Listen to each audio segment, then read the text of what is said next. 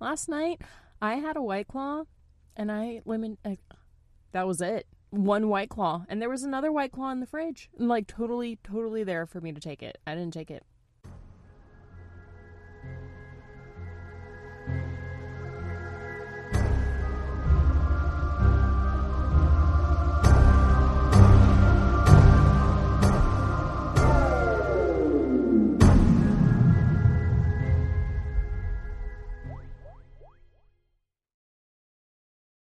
Nice. Yeah.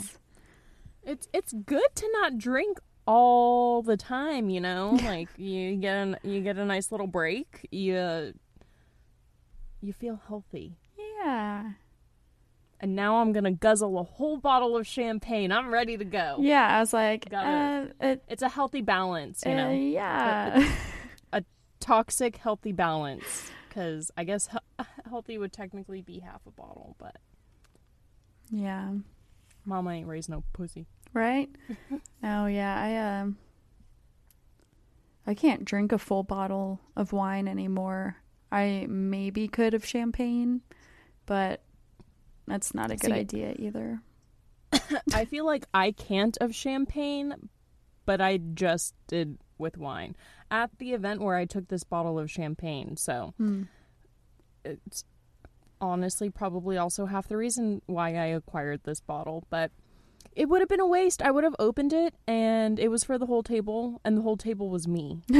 Because so I mean, like I was already half a bottle of wine deep at that point. Wasn't gonna happen. So, you know, I did what I think everyone would have wanted, and I took it home, and now I'm gonna drink it all by myself on a night where I can actually enjoy it. Hell you know? Yeah. It's what God would have wanted. It's what she would have loved, yeah. It's what my aunt would have wanted. Thank you, Aunt. If you're hearing this, sorry. Welcome to the Red Rum and Red Wine podcast, the podcast where we talk about murder, mystery, mishaps, and the small crimes that we like to commit during our aunt's 50th anniversary. My name is Kristen. And this is...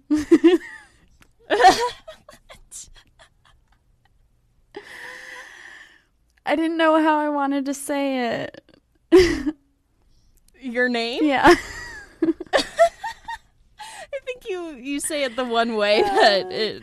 Well, I don't know if I'm going to be like, it's Sarah, or what up? It's Sarah, or what? Hey! Love it's that me, lava lamp. Sarah. That lava lamp is turned all the way up today, guys. The what? The lovely? The lava. Oh, the lava lamp. The lava. Point proven. There we go.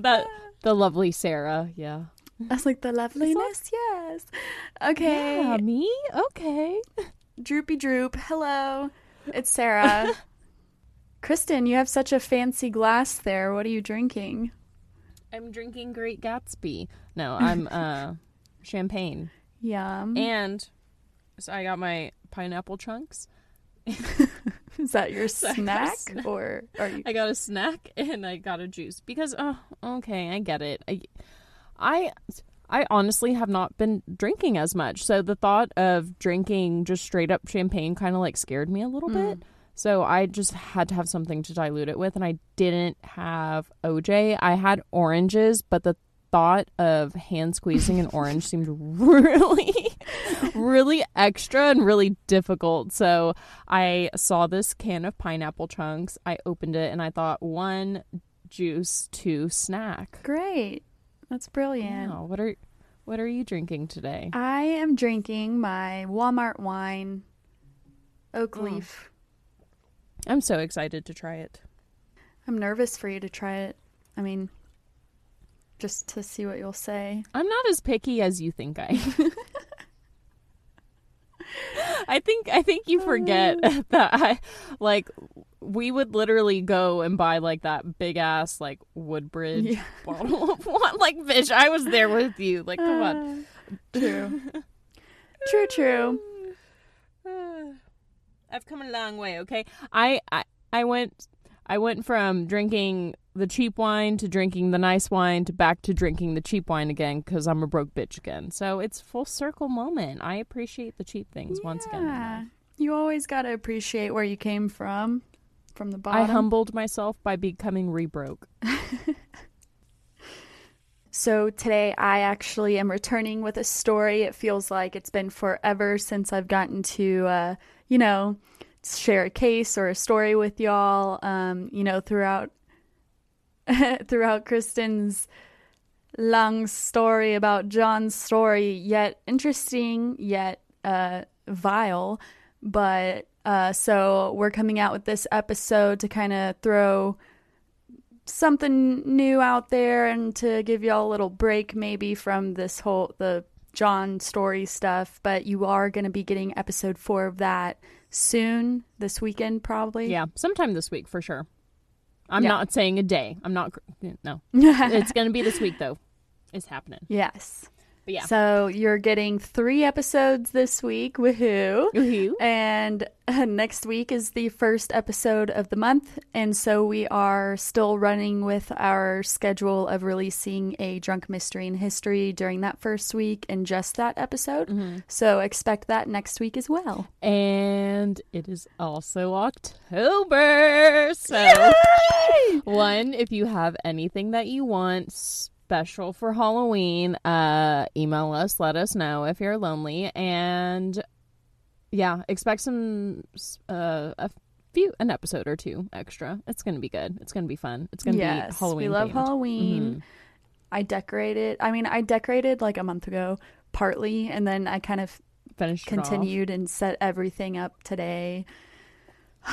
It's just the most wonderful time of the year, honestly. It's the bee's knees. Gotta enjoy it. So expect that. Expect the drunk mystery and history next week, and then expect the end of the story. And I got a twist that I was not expecting, so I know you guys aren't going to be expecting this one either. So stay tuned. It's coming out this week for sure. It's going to be good. It's going to be great.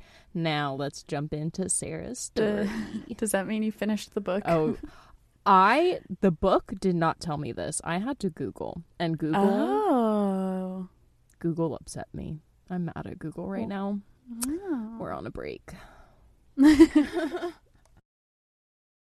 So I don't know if I really mentioned it a lot or if it made the cut into any episode, but I may have mentioned recently, maybe in like Kristen's first part of her John story case, that I was in Colorado a few weeks ago fishing. Oh, yeah. And it was beautiful Colorado, obviously in the mountains, and we were fly fishing. And so one day I asked my fishing guide, Patrick was his name. I was like, hey, does any weird shit go on around here? Like, do you have a Sasquatch or, UFOs or anything like that? And he was like, not really any kind of Sasquatch or Bigfoot that I know of, but there's a valley over yonder behind that mountain range that there's a lot of UFO and like weird shit goes down over there. And I was like, what? Really? Mm. And so of course I asked him if he had ever seen a UFO or had any kind of extraterrestrial occurrence. Mm-hmm. And he said no, and so then I asked one of the other fishing guides. Waiting for this huge, and I was waiting for you to be like, and that's today's story. Well, kinda. I asked one of the other fishing guides if he had ever seen a UFO or anything. Kind of just, I did not tell them about the podcast. I didn't want to sketch him out by asking him all these weird questions, but I just kind of slipped in these weird questions here and there, like, oh, have you seen a UFO? The other fishing guide said no, but I did feel intrigued about this valley over yonder. So that is what our story is about today. The San Luis Valley. Damn. And to be honest, I kind of learned a lot during research for this. And so I'm going to start off a little, about the valley geographically speaking and a little history on it. And then I'll get into, like the weird shit. Nice. Yas. Let's get into it. So if I am saying it wrong, I'm so sorry, but I'm pretty sure I am. Anyways. Don't be offended. We don't know it. Right. The San Luis Valley is a high desert valley that stretches from northern New Mexico to south central Colorado. Mm-hmm. So it kind of goes in between two states there, and it spans about 80 miles long and 50 miles wide. So that would make it about 4,000 square feet. And just, I don't know if you care to have a visual picture, but the kind of shape of the valley is almost like a oval, rectangular, long rectangular, but not in a rectangle. It's I do appreciate a nice layout, even though I rarely do that in my stories. Yeah, just because I will talk about the surroundings a little bit. So just to give you kind of a picture of what we're dealing with here. Mm-hmm. So the valley has an average elevation of 7,600 feet, which is about over a mile and a half above sea level. Sorry. Over. Under. Yes. Yes. So we're up there. And so that's, kind of where it gets its high desert valley name from, or the high part at least. Mm-hmm. It is the largest alpine valley in the world. Oh. And yeah, it is surrounded by lush forest and mountains on all sides. So on the, if you're looking at it on the map, on the left side is the San Juan National Forest and the Rio Grande National Forest. So it's all trees and forest land. And then on the right side is the Sangre de Cristos mountain range. Sangre. Mm-hmm. I'm not even gonna try. Apparently the mountain range on the right side provides the area up close to the valley is just this huge wall of rock. And so you're blocked in, surrounded by either forest or mountains. And just, a little history. The valley was first occupied by the Ute Indians, among other tribes as well, until they were removed from the land in the 1850s. Of course. The valley was then ceded to the U.S. by Mexico, and that is when Hispanic settlers founded the town of San Luis in 1851. Mm-hmm. Other small towns formed throughout and around the valley with the discovery of gold and silver, of course. But nowadays, the valley is home to not a large amount of people. I think I'll get into the population in a little bit, but small towns here and there. The Great Sand Dunes National Park and Preserve of Colorado is there, which are the highest sand dunes in the world, and it's also known as kind of maybe the strangest sand dunes, just because of the location, and people don't know really how long they've been there. Well, it feels like you've already explained 4 different terrains to me. So I'm like, that's a lot for one little place, it seems like. I'm like, what nature-wise is going on that so much is happening in one little spot? It's kind of weird. Right. So like I mentioned at the top, high desert valley. So it does have desert-y areas. Yeah. And then a big fucking jungle forest right next to it. Yeah, and so you can experience very different terrains throughout the valley for sure. But the sand dunes sit about 700 feet above the valley floor, and they span about 50 square miles. Damn. Yeah. The exact age of the sand dunes are unknown, but the, quote unquote official age is a little less than 11,000 years old. Oh my god, what if like the aliens brought them over? I know.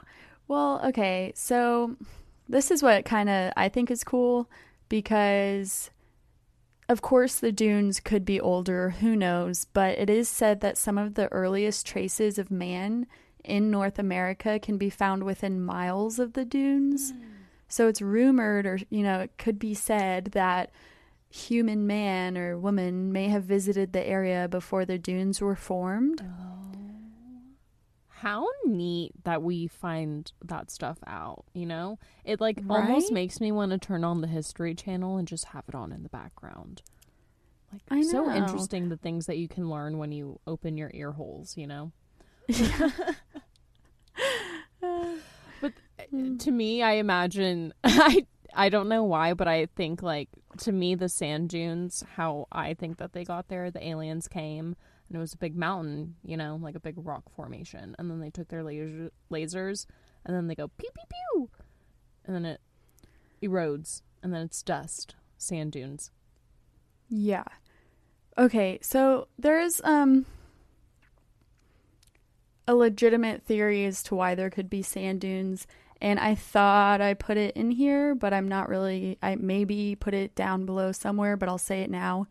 Apparently the valley used to be a big body of water, like a huge lake, but when one of the shifts happened 47 million years ago or whatever, it got drained basically, and the Rio Grande River does run through it, and that's how it got drained. The water just like ran out. I think it was like, I don't remember the name of the shift, or like I kind of want to say the continental divide. Mm-hmm. But it was one of those major earthly happenings, from way back when. So it was a body of water a long ass time ago. And so that's why there would maybe be that kind of sediment, sand, dirt there. That would make a lot of sense. As to how it got into a dune, I don't know. Yeah. But that's at least, that's why there's that kind of sediment at least. It's not like a what the fuck, like how did they build the pyramids type of deal, Like you can at least have some theory behind it. Right. But I mean, I'll leave that one up to y'all to decide how they got there. Because honestly, there's probably a science behind sand dunes and how they form. Someone much smarter is going to email us and be like, "You fools, the sand dunes are made this way," and it makes perfect sense. Like, you. And I live next to the dunes. Well, not next to, but like 3 hours away from the dunes in Colorado, fucking God, New Mexico. I forgot I'm going there. I just think of New Mexico as just like a little, because let's be honest, it's right next to Texas, and your town is like literally 2 hours away. So I just think of it as an extension of Texas. I kind of forget it's actually like 30 minutes away or 20 minutes away from Texas, like the border. But from Lubbock, it's 2 hours away. I found out the other day, it takes like 3 hours to go up and down the UK. Fucking like 3 to maybe 3 to even 6. I think by train, less than 6 or car. Like I think if you probably a train, but like okay, 4 hours if you fucking take a car to go up and down all of the fucking UK. I feel like that one tweet. That's not even halfway through Texas. I know. I feel like that one TikTok thing. Are you shitting a dick right now? Are you shitting on my dick? How does it go? I'm like, I don't know. I don't know what you're talking about. Are you shitting? Kristen's the woke one. I like to stay hip with the teenagers. Are you shitting a dick right now? Like, are you telling me that it literally takes 3 hours to get up and down a whole ass continent? Is that what they're called? Fuck, I'm stupid. But like, it literally takes almost country, or it's like a continent, country. Okay, how could I say that? I'm keeping it in, but I'm gonna say it. It's a part of a continent, though. You're halfway. I'm halfway there. country. Well, because, like, isn't Scotland a country? Scotland's a part of the UK. Scotland's a part of Great Britain. But that's, like, the UK. United Kingdom, yeah. So the UK, I think, it's like Wales, Scotland, Britain, Africa. No. Is below it. It's its own continent, though, right? I'm making. Thank God you said something, because now we both look stupid. I'm like, fuck. I'm right there. I'm like, you know what? We do have quite a large. Oh, Simba tapped my toe. We do have quite a large audience in the UK, so I'm sure they're gonna let us know how just. I'm sorry, I was born in Texas. I'm sorry. And all we're taught is Texas. We're Americans and we're Texan-Americans. I don't know what you expected. Texan-Americans. We're Texan-Americans, okay? The Great Sand Dunes National Park is also an international dark sky park, which, you have to get, like, certified by the Dark Sky Association or something like that to be an international dark sky park, because, you can't have any light pollution. And so it's just international dark sky parks are all over. They're just parks that you can go to where if it's a clear night, you're guaranteed star fucking action. So good to know. Throughout the valley, there is a national scenic byway called Los Caminos Antiguos, which is along the old Spanish Trail, which was the old trade route back in the settlement days. And it will take you from Alamosa, Colorado to Antonito, Colorado. So it's just a scenic route you can take to see, the mountains, the forests, all of that. There are also hot springs throughout the valley, or as they're more scientifically called, biothermal pools or waters. Oh, how smart of you. So there's also a few hot springs resorts that popped up because of those.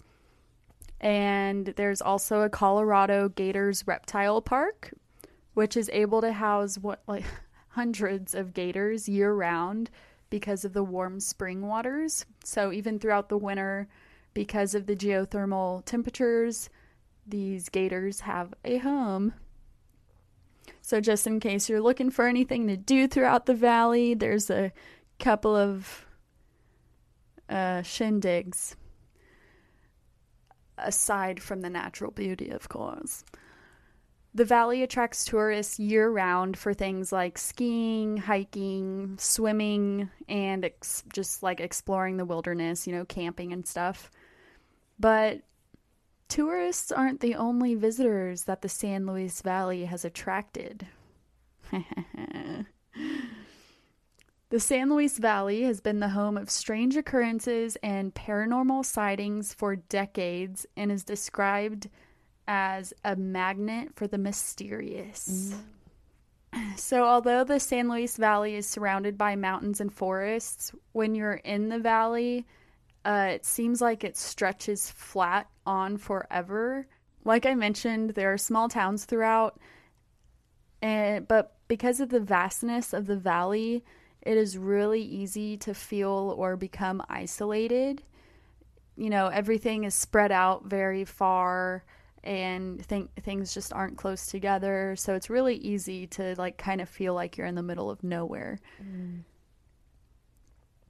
The valley has or had a population of 47,000 according to the 2010 census. And that would be equivalent to about 5.5 people per square mile. And that's not a lot. It amazes me that people actually live there, though. Right. Isn't this that's pretty big for a park? Well, it's not a park. It's like a town, but it's a valley park. Okay, I know it's not a park, valley surrounded by national parks. Yeah, I'm I can't imagine some house. I can't a little suburban area right there. And you're telling me that? Oh, there's not. Oh. There's small towns, and it's a lot of ranching communities. not metropolitan like at all. I'm just like, when you described this, I guess I know that people live on national parks, but I just think of like a national park where it's like no one. It's like, yeah, very well, might as well, could be. And just to put why that would they live there? population Sorry. into perspective, I think I read that Denver, their population equivaled out to like almost 5,000 people per square mile. Damn. So, and this is 5.5 people. So, not only are you easily isolated because of how vast the land is, but also because there just aren't that many people there to begin with. So, I wonder why. yeah, so despite the popular recreational activities and areas, it can still feel very empty. And of course, cell phone service is pretty scarce. It's not at its best out there or throughout. Throughout the whole valley, there's pretty much zero light pollution, even from the small towns. So the night skies are superb, to say the least. I would like love to go stargazing there. Hell yeah. But I guess also equally terrified because what if you see something? Right. The San Luis Valley is actually one of the darkest places in the country. And of course, this is due to the blockage by the trees and mountains, the sanctioned dark skies from the dark sky parks. It's all very protected. And so, as you can imagine, this type of atmosphere causes great potential for some weird shit to go down. So, as I said, the valley has a history of all sorts of sightings and occurrences. So, some of the sightings that have taken place include dots of light moving in erratic directions and at impossible speeds. Some people describe these lights as being like, some say dots of light, others say that they've seen like cigar-shaped lights, so they're almost like long, that they've seen those moving all crazy. People also see orbs of lights that not only move in erratic directions, but just hover over the mountaintops. Locals call them mystery lights. And the way someone described it was, it's like this orb or ball of light hovering above the mountains. It's obviously not a star, like it doesn't look anything like a star, but they're just these strange balls of light that, hover. Yeah, I appreciate the hard work that they put into the name, the hard work and effort. Mystery lights, yeah. Yeah. People have also claimed to see objects floating in the sky that look like metallic balloons. So I'm like, okay, weather balloons perhaps, but who knows? Who knows?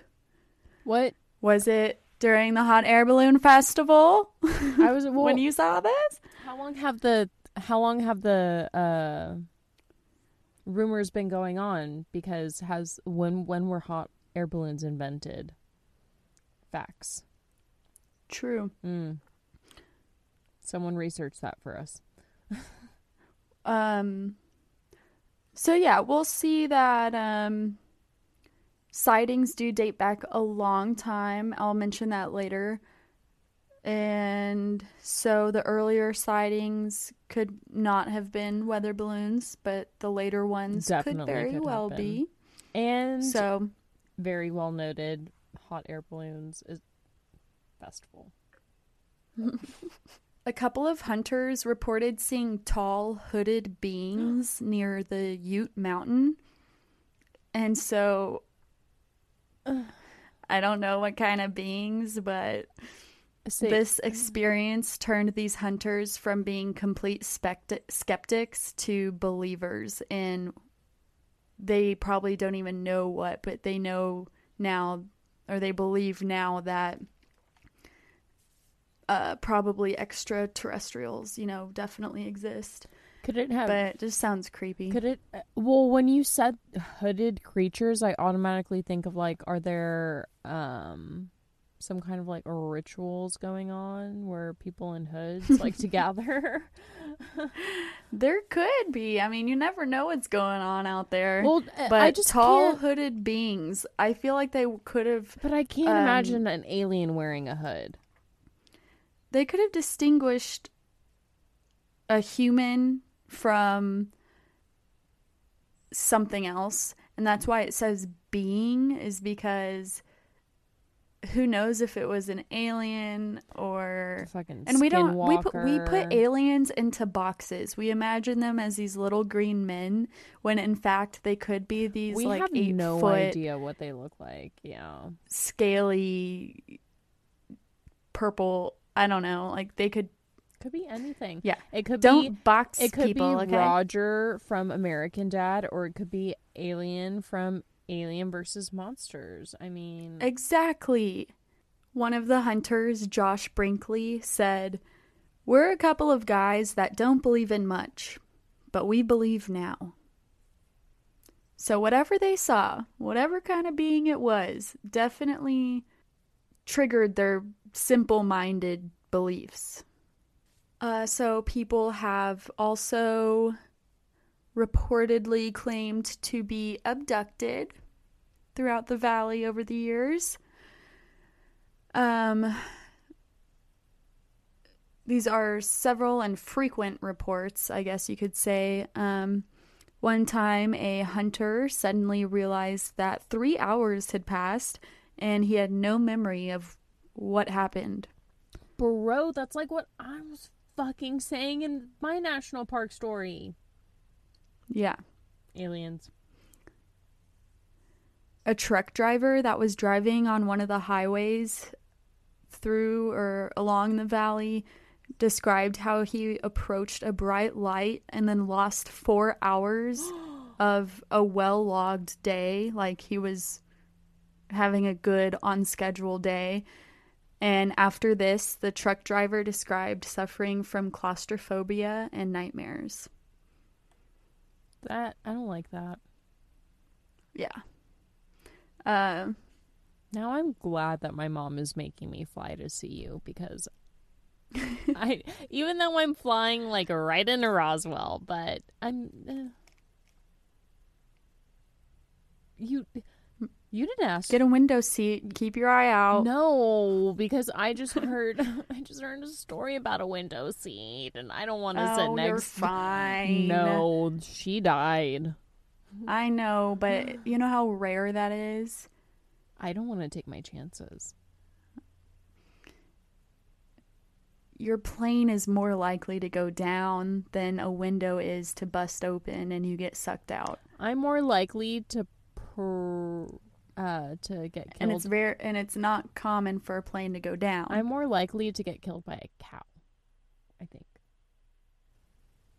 What? A cow. Cows kill a lot of people, actually. Oh, you say killed by a cow? Yeah, killed by a cow. All I heard was cow. Yeah. Well, speaking of cows. Oh, no. Do they We're die? We're going to get into the animal mutilations. Oh. So, of course, with every, extraterrestrial happening, or, how do I say this? Along with UFO sightings or any kind of extraterrestrial sighting or occurrence, we always hear about animal mutilations being a part of it. So animal mutilations in the San Luis Valley date back to the 1960s, with mutilations being eerily similar to each other throughout the years. Ears, organs, udders, genitals, and tongues all neatly removed. Also, lack of blood in the body and around it. So the mysterious since it's been happening for decades, people call whoever's doing this the phantom surgeons of the plains. So it's kind of just like a nickname for the mutilations. I like that much better than the mysterious sightings. Yeah. I mean, like, that was a good one. like, whoever made that one, you need to hire that person, not the other one, because I doubt that they were the same person. You can clearly tell two very different people made those headlines. There's an old local valley tale of a horse named Snippy. And I did read somewhere that the horse's name was actually Lady, but it was renamed by the reporter to Snippy, but I don't know how true that is. So we're going with Snippy. Please tell me the horse is okay. No, of course not. Okay. We're talking about animal mutilations. I know, sorry, but Snippy. You said cow, like, I don't... Okay, I'm preparing myself. I know, we're going to get to the cows. The tears are here, but, it's fine. I don't mean it. Okay, go on. Oh, no. Go on. So the tale of Snippy has been passed around for decades, basically ever since this occurred. So the case of Snippy was actually one of the first reported animal mutilation cases. Oh, damn. I'm pretty sure, like, in the U.S. It could have been in the valley. It wasn't really specified, but how they said it made it seem like ever, but who knows? Take that with a grain of salt. So reportedly, Snippy was found dead in September of 1967. She was laying on her side, and the flesh from her head was stripped to the bone, and it was done in weirdly precise incisions. The area around her body smelled like chemical. Oh. And apparently her body was warm to the touch, although she had been dead. So some think Snippy could have easily died from natural causes or natural predators. But looking a little closer, others think it was definitely something more wicked. Wait. Who? I need a name. I need names. Well, just wait, because after hearing the next few bullet points... I need what year this is, because I am going to report these 1967. I'm going to report these people. Fuck. You know what? I don't want to give part for... They may still be kicking, well, let's see what you think, Kristen. Obviously, we already know, but Snippy had been deceased and decaying for some time, but scavenging birds totally avoided the carcass, which is not normal. Okay, but the skin stripped in a certain pattern, you're telling me, and a scavenger bird didn't go near it. So, like, what in the actual fuck? Because not a lion isn't that precise. You could maybe say a bird, but now you're telling me that the birds won't even go near it. Like, I need names. I need ID badges. I need the state. It's Colorado, I know now. Yes, it's all coming back to me. I just need a name. I'm gonna report it. This is malpractice.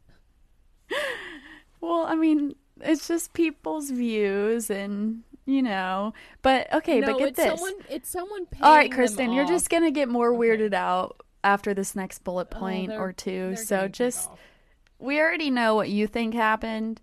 And after these few bullet points, if all you other folks think that this was a natural occurrence or predator, let me know, because I'd be interested to email hear me why. Your counter argument, because what is super weird is that having a closer look at Snippy, it was noticed that several of her organs had been removed with precision. And Snippy, why did her name and spinal matter was missing. There was a plot of bushes nearby that had been completely flattened to the ground, and near that were some burn marks on the ground similar to exhaust marks from like a vehicle ship thing.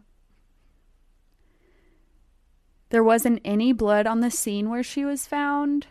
I also read that she didn't have any blood in her body, but that wasn't in every source. And then there wasn't any paw prints or track marks within, like, so she in the was, area. Like, plopped there.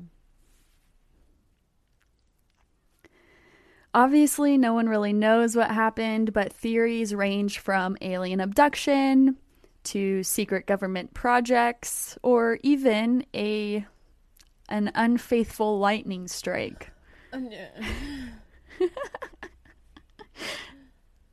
But her name was Snippy, and then she gets snipped. That's so bad. Like, her name had to be Snippy. And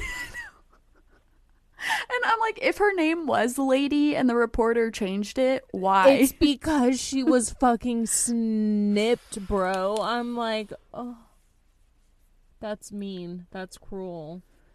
And if her name wasn't changed, the aliens could, like, telepathically find out her name. They're like, oh, we get the irony in this. Right. So Snippy is kind of, like I said, a local valley tale, kind of like a legend. It's one that almost everyone who lives there knows about, but we'll talk about a few others. In 2009, a man named Manuel Sanchez was interviewed after some of his cattle were mysteriously mutilated. Manuel was 72 at this point, and he had been cattle ranching for a long time. His ranch he actually also grew up on because his father ran it when he was a kid. So he's seen some shit. He knows how to cattle.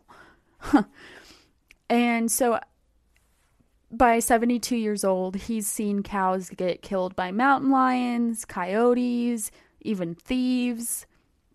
He'd see scavenging birds rip at carcasses. He knew what a normal kind of occurrence where a cow would die and get fed off of would look like. Well, yeah. No, it makes sense. He'd seen it all pretty much. Yeah. After living life on a ranch, like, you get used to the... Yeah, and you expect it to a certain point. You expect a certain amount of losses. You know how it happens. You start to notice the trend and everything. Yeah, and so he was well aware of all of the possibilities, basically. But when he had a fourth cow die overnight within... it was like a really short span. These 4 cows died, like, one after another. So after the fourth one died overnight with their innards missing, tongues cut out, udders removed, eyes removed, and the skin from their head. So all 4 had died with these similar... Oh my god, goosebumps. Mutilations, sorry. So the skin from their head sliced off. He knew an earth-roaming predator did not mutilate his cows. He knew that coyotes couldn't have done this. He knew. The cuts and incisions on his cows were perfectly made, and there weren't any tracks or blood around his cow carcasses. Manuel couldn't say what did this to his cows, but he was left perplexed at if it was a human who would take random pieces like organs, ears, eyes from the cows, but left perfectly tender meat that someone would normally eat. So he knew that the incisions and stuff could only really be made with intelligence, but what human in their right mind would leave the food there? So... Like, why those... And why cow? Why? I really wonder... Like, why the udder? Well, why are aliens so interested in cows? Is it because they... It's probably just a part of their religion. No, they have to do it. They're probably... At first, I'm like... They're probably like, why do these humans have all these cows? Because I would say, like, they're studying them, they're learning them. But they've been doing this shit for a long time. There's something special about cows. Maybe it's like their And animal. Maybe that's there's what I'm something saying. about cows that we don't know that like they maybe they're fucking know. sacred or something. Maybe they're like way smarter than we. Man, I should stop eating burgers. They just need to stop making them taste so good.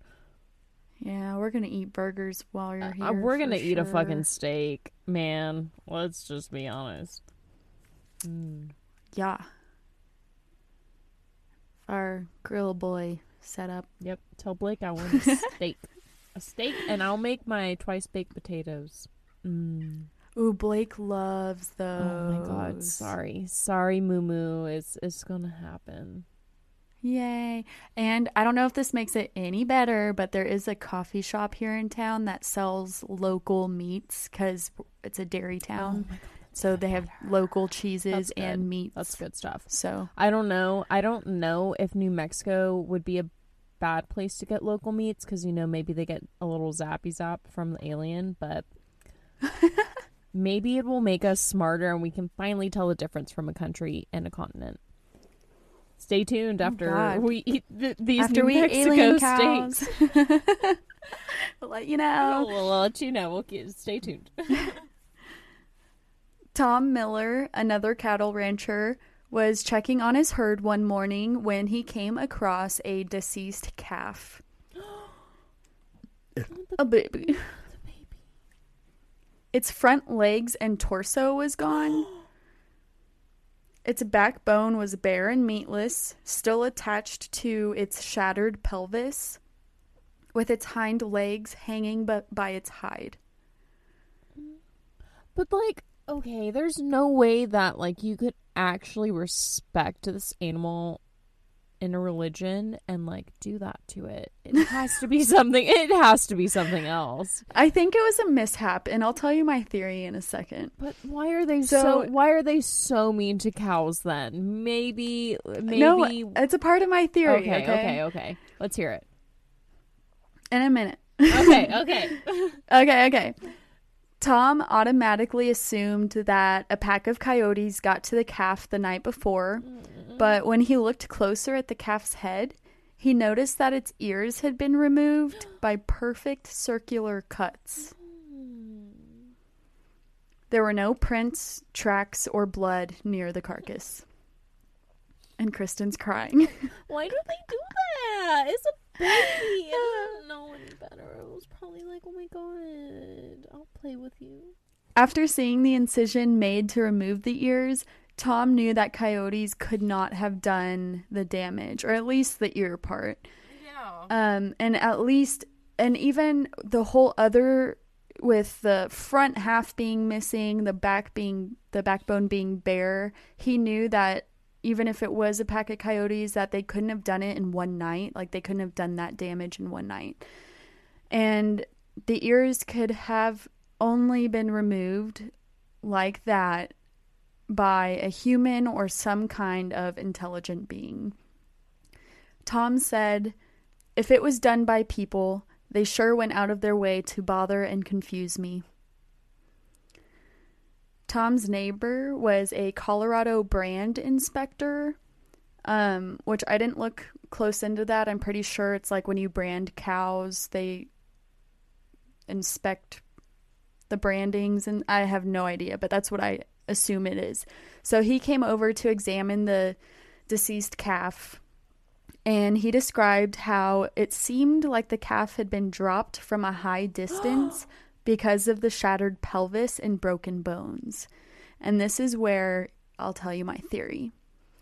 I think whoever abducted the cow was trying to place it back on Earth, and something happened to where instead of gently placing it down, some kind of mishap occurred, and their shit was faulty, and the cow went splat. No, they got although there was no blood around, so that's even weird. But there was probably no blood in the cow to go splat. Yeah. Mm-hmm. It was probably like a mishap, like me, alien version of me. They were like, hey, put this cow down. And I was like, yeah, I got you. But it took too big of a hit off the alien bong, and I'm like, whoops. But yeah, but that's what I'm saying though, is like aliens since the beginning of time, or I guess as humans, we associate aliens since the beginning of time as mutilating cows. And so I'm just like, why are they so, like, what is it about cows? Because it's not like they're similar to humans, because I feel like if that were the case, then they would be abducting monkeys. And that would make more sense, because like monkeys are out in the middle of the jungle and you can do that and it not take the squirrels. Well, I'm just like, out of everything to make it so inconspicuous, like you pick a cow, and that's why I'm like, is it because we heard them like next to our farms? I think it's probably because like they noticed that we heard them, but and then that we aliens collect them. If aliens are smart enough to like suck all the blood out and have all this technological shit to mutilate a cow, then they should be smart enough to understand that like we just simply use cows for burgers and milk and like cheese. Yeah, our mutilation of cows is done differently. Our mutilation is way different than your mutilation. Okay, it's way more justifiable. Yeah, I don't think they get that, but I guess they're trying to figure it out. Mike Duran found one of his healthy cows deceased with their udder and rear end removed with pristine incisions that he described as like laser cuts. Las Animas County Sheriff's Deputy Derek Navarrete investigated a few of these mutilations, and he said, "We've seen these before and they are all kind of the same. No one has ever explained it. Northern New Mexico has had some of these same cases, and in those cases they never got any further than we did." Because remember, the valleys in New Mexico and Colorado, but a lot of what I'll be talking about does take place in Colorado. So that's kind of it for the animal mutilations. Now we're going to go on to the last but not least UFO section. Pew, pew, pew.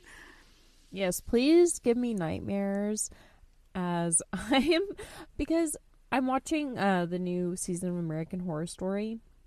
Yes. And there's an alien on the cover, but we have yet to get to the alien part. At least it comes out tonight, I think. Well, yeah, I also haven't watched the last episode, so don't give me any spoilers. I'm watching it.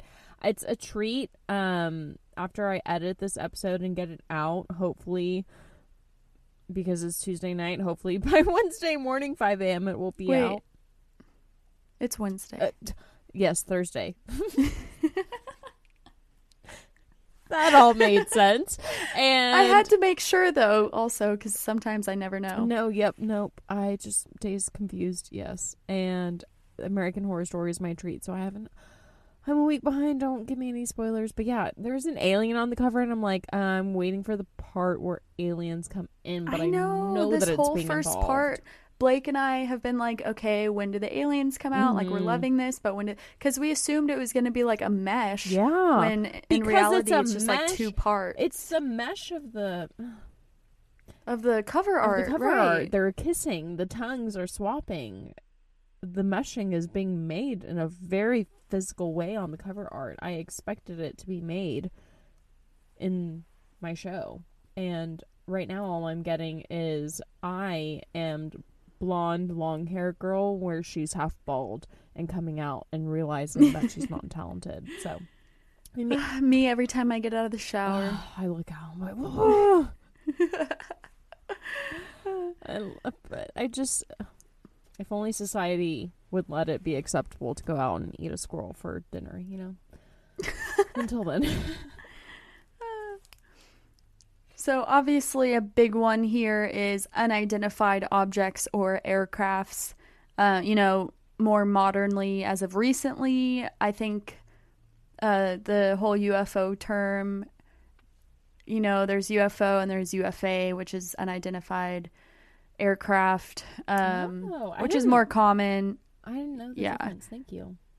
Yeah, so in these instances, we're mostly going to be saying UFOs because I guess one's like, that's an aircraft, but I don't know that kind.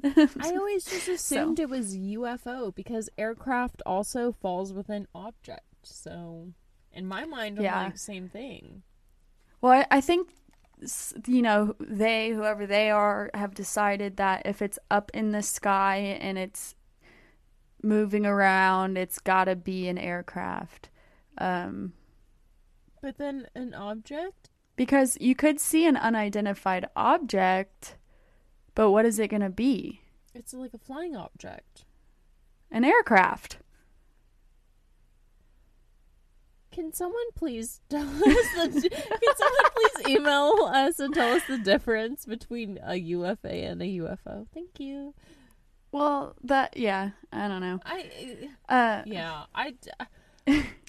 I'm gonna. The whole UFA thing is newer. Like, you know how this year the whole reports on UFO sightings were released or whatever, even though it wasn't shit. Let's be honest. You could give your point, and I'd be like, yeah, okay, but then in my mind, you're gonna be like, this fucking dumb bitch. It's a UFO. So yeah. Anyways. It doesn't even matter because I'm saying UFO anyways, so... It's okay, because I love you, and you're way smarter than me, so... Aw. No, I'm not. I got a 68 along with the rest of my class.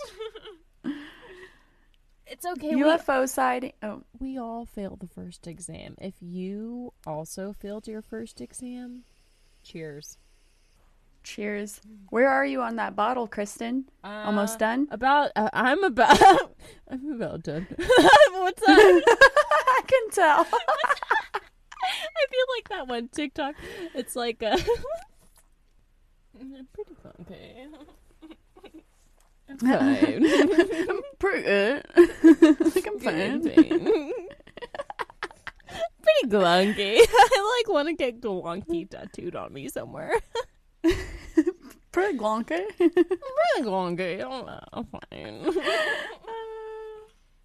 UFO sightings in the San Luis Valley have been traced back to the settlement days, back to the 1600s, which is important to note because this is before airplanes and weather balloons and shit existed. On Earth, at least. So many people have gone to visit San Luis Valley being non-believers or skeptics in extraterrestrial activity, but have witnessed some sort of occurrence or sighting, thus changing their views. So the next thing I'm going to talk about is the UFO Watchtower. So San Luis Valley is also home to... Is that government funded? Is that what? Is that government funded? No. Okay.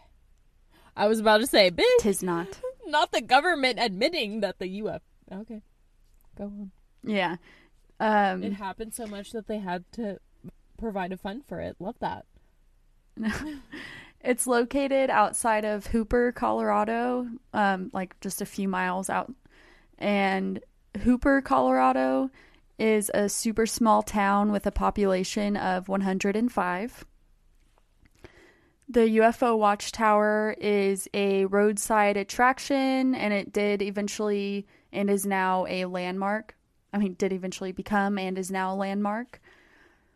It's obviously located in the valley with an area of no light pollution, over 7,600 feet above elevation. It's open year-long to the public for a small fee. I think it's $2 or $3 to go onto the observation deck. And then there's also a campground where it's $5 or $10 a night or something like that.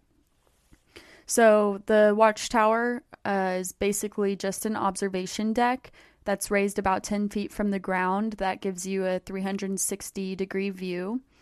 It's literally, it just looks like a raised deck, and it has some chairs, some lawn chairs, beach chairs that you can lay on, look up. There's also kind of on the back side of the deck, there's a small dome-shaped structure next to it. And inside, I think that's where the gift shop is, because there's a gift shop. And the walls are lined with newspaper articles and clippings on UFO sightings or encounters from the area. It was founded by Judy Messeline about 20 years ago. So a lot of the articles on the wall, you know, have her in them and are about her. And she originally moved to that area, to the Hooper area in the 90s to raise cattle. And she tried that for a few years, like 3 or 4 years. And it ended up not working out. So I think she got a job like at a gas station in Hooper, and she just kept hearing all of these stories from her neighbors, from the community members about their UFO sightings and all their stories. So when she sold her cattle, or after she sold her cattle, she used her land to build the watchtower. And she actually did it kind of as a joke at first because she hadn't had any personal UFO sightings, but she was hearing all these stories from her neighbors. So she was like, okay, I'm going to like humor these people and give them a UFO watchtower. But since opening the watchtower, she's had several sightings herself. Yeah.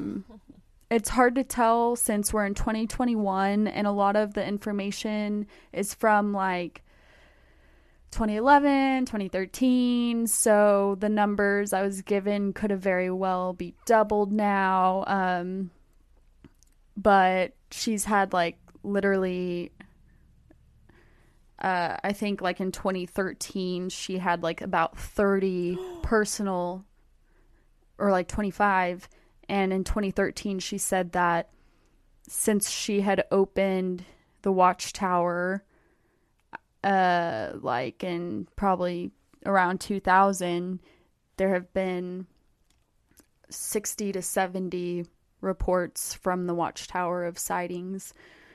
So who knows what it's like now. So Judy was featured in a 2013 Vice documentary called Valley of the UFOs that I watched also for this.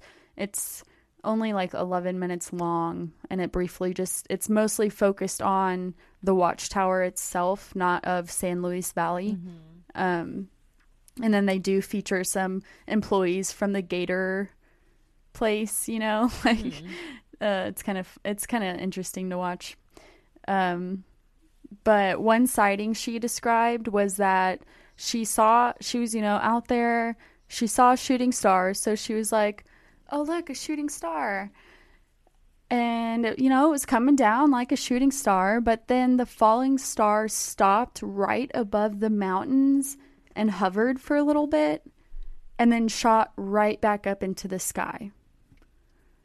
So, like, as she was telling this, she was like, you know, the shooting star falling, cool, that totally was normal and made sense in my mind. But when it shot back up into the sky, that's when I was like, okay, not a shooting star.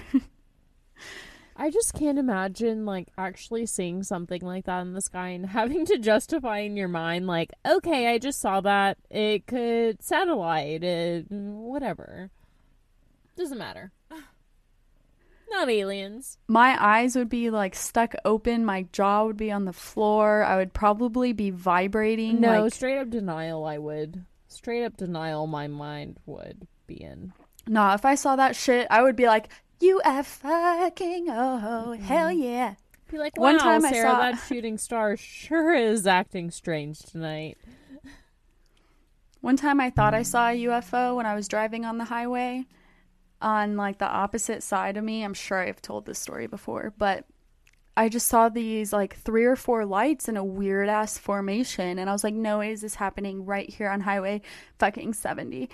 And then as I got closer to the lights and they drove past me, it was just, like, 4 motorcycles, like, in a weird shape in the 2 lanes.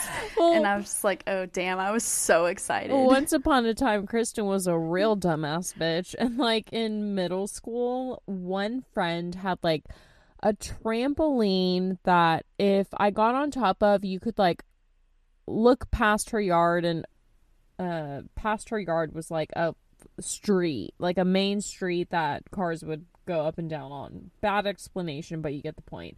And there was a street post, a lamp post that would have a light.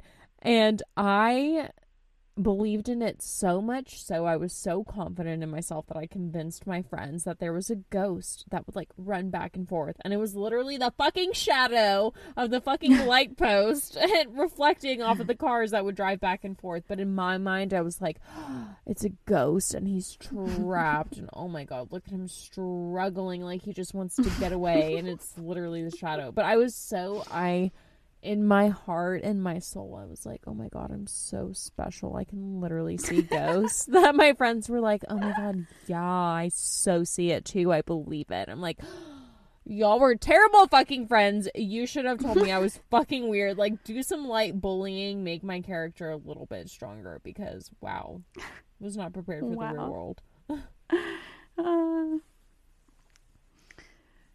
Judy also said in the documentary that there was a real estate agency years ago that would make people sign a disclaimer stating that they were aware of the UFO activity in the area when they sold houses, which I thought was kind of funny. Yeah.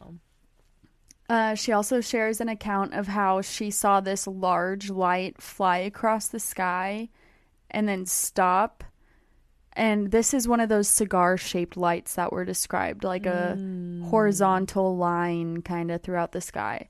And I don't know, I'm like, maybe it was like the tail of light, whatever, could make it look long, who knows. But she said that one flew across the sky and then stopped randomly, and then a second one appeared behind it, and then they both took off.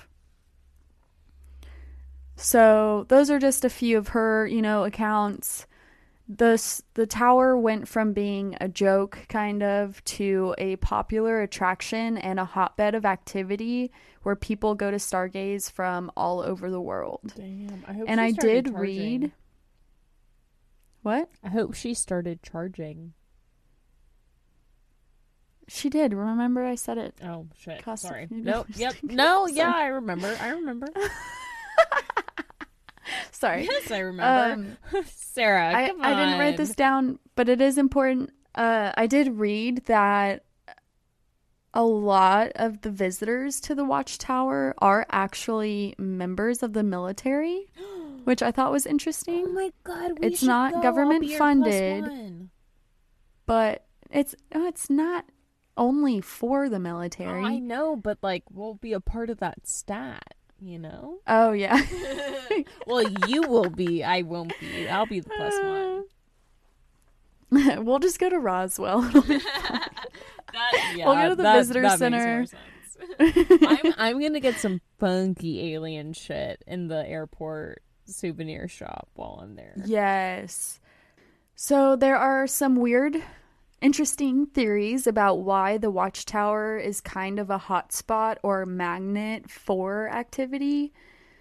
One of these theories is that an alien spaceship is buried a mile underground below the Watchtower, which could, attract energy or occurrences. Who knows?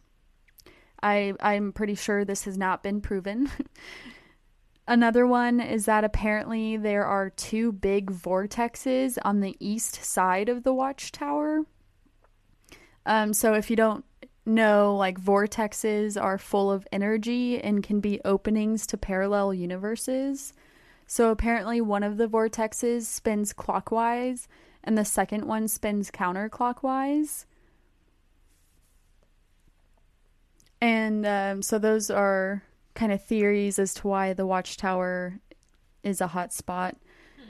And just a cool little thing that I think is cute and really makes the vibe of the Watchtower is their garden. Oh, that is cute. Yeah. Except it's not a garden full of flowers. Okay. It's a garden full of knickknacks and like weird statues.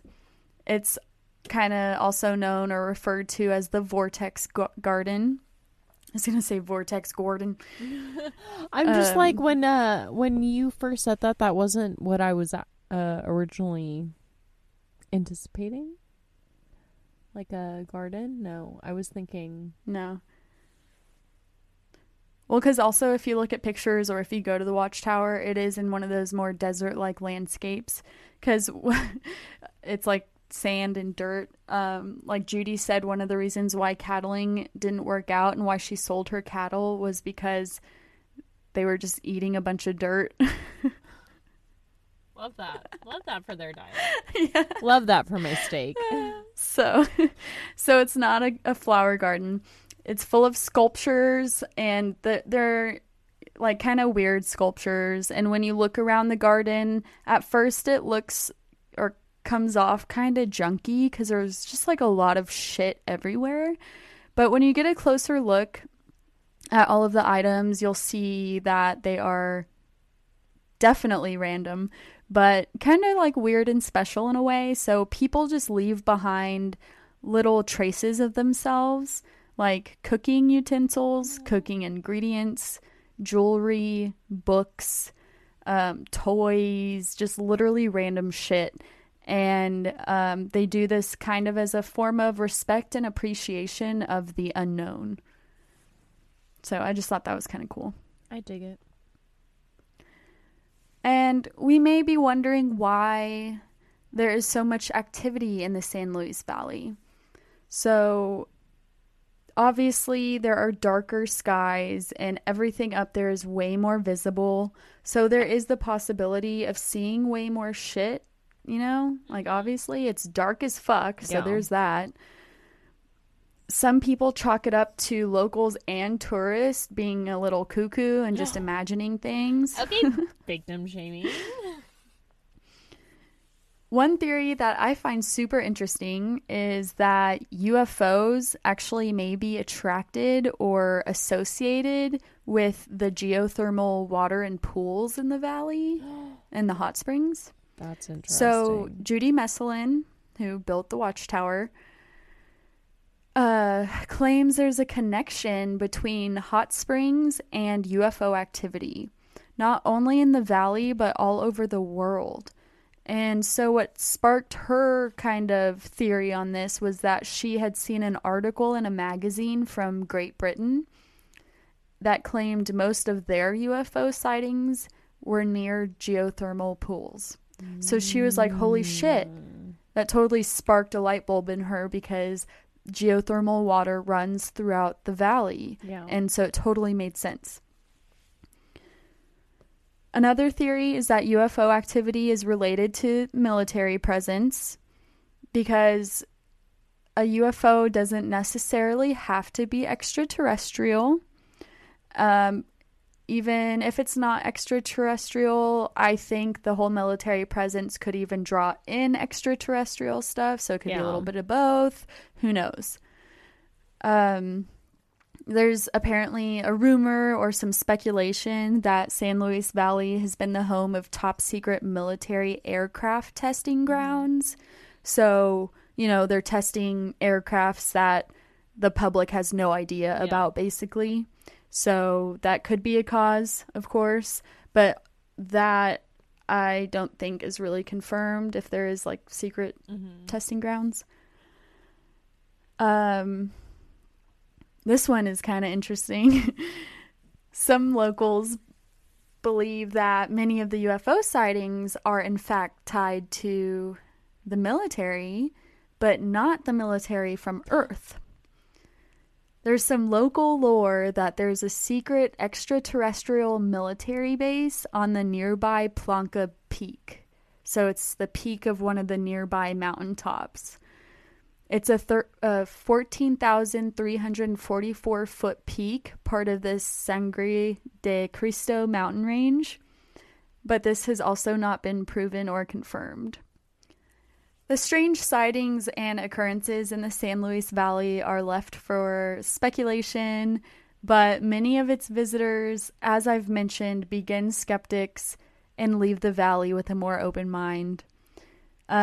I'd say the only way to really find out what the hell is going on is to go check it out for let yourself. us know what you find out.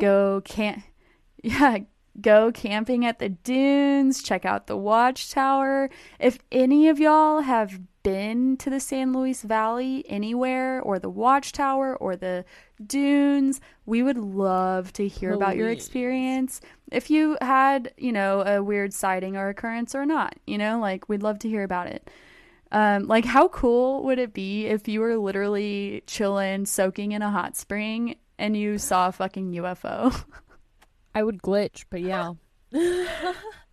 I can't imagine. I know that aliens probably exist, but to actually have one, like, right in front of me in my presence, wow, humbled to say the least. Yeah, it's hard to say how you'd act, but I feel like, I would glitch. I'd freeze and be like, holy shit. And then I'd be like, did you fucking see that? Please tell me you saw that. And then I'd fucking be off the walls and talking about it for the next 67 years. Yeah. My I'd get locked up probably. Would definitely feel the genealogical effect of the trauma I felt from witnessing that. Well, that is it for the San Luis Valley. I wanted to, this one was a little, not personal, like I haven't been there, but because I did just hear about it when I was in Colorado, I wanted to do it. And then also it's a little more lighthearted to throw in the middle of Kristen's story there. So, yes, thank you for the fucking nightmares that I will now have. At least they won't be about John's story. They will now be about aliens. So I guess it's a nice shift, but still terrified. I feel like looking at the stars. No. Now I'm gonna see a satellite and I'm gonna be like, it's a fucking alien. Yeah, dude. Come at me. Well, fuck. Cheers to the unknown. Oh my god, we haven't done cheers in a while. Cheers to me actually surviving the cat bite that I got. You were gonna say drinking a bottle of champagne, weren't you? Yes, but I said I wouldn't do it and then I didn't. I didn't want to call myself out, but Sarah did it for me, so thank you. I saw you looking at your empty glass. I just want to sip more. Oh god, you know what? It was a splash more, but yeah. So follow us. Be sure to give us 5 stars. Give us a rating if you like. It really helps out the show, really bumps up our algorithm and our emotions for the day.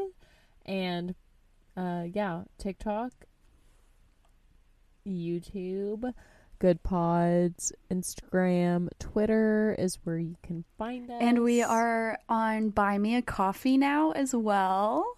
Yes, as of today. Today's National Coffee Day, actually. So I made our account today. Why not? Buy us a cup of coffee or a glass of wine, whatever you prefer. At RARW Podcast. And if you're feeling lonely or if you just want to correct everything that we have said, Red Rum and Red Wine Podcast at gmail.com. And until next time, guys, we... Cheers, bitches. Bye. Yeah. Cheers. Bye.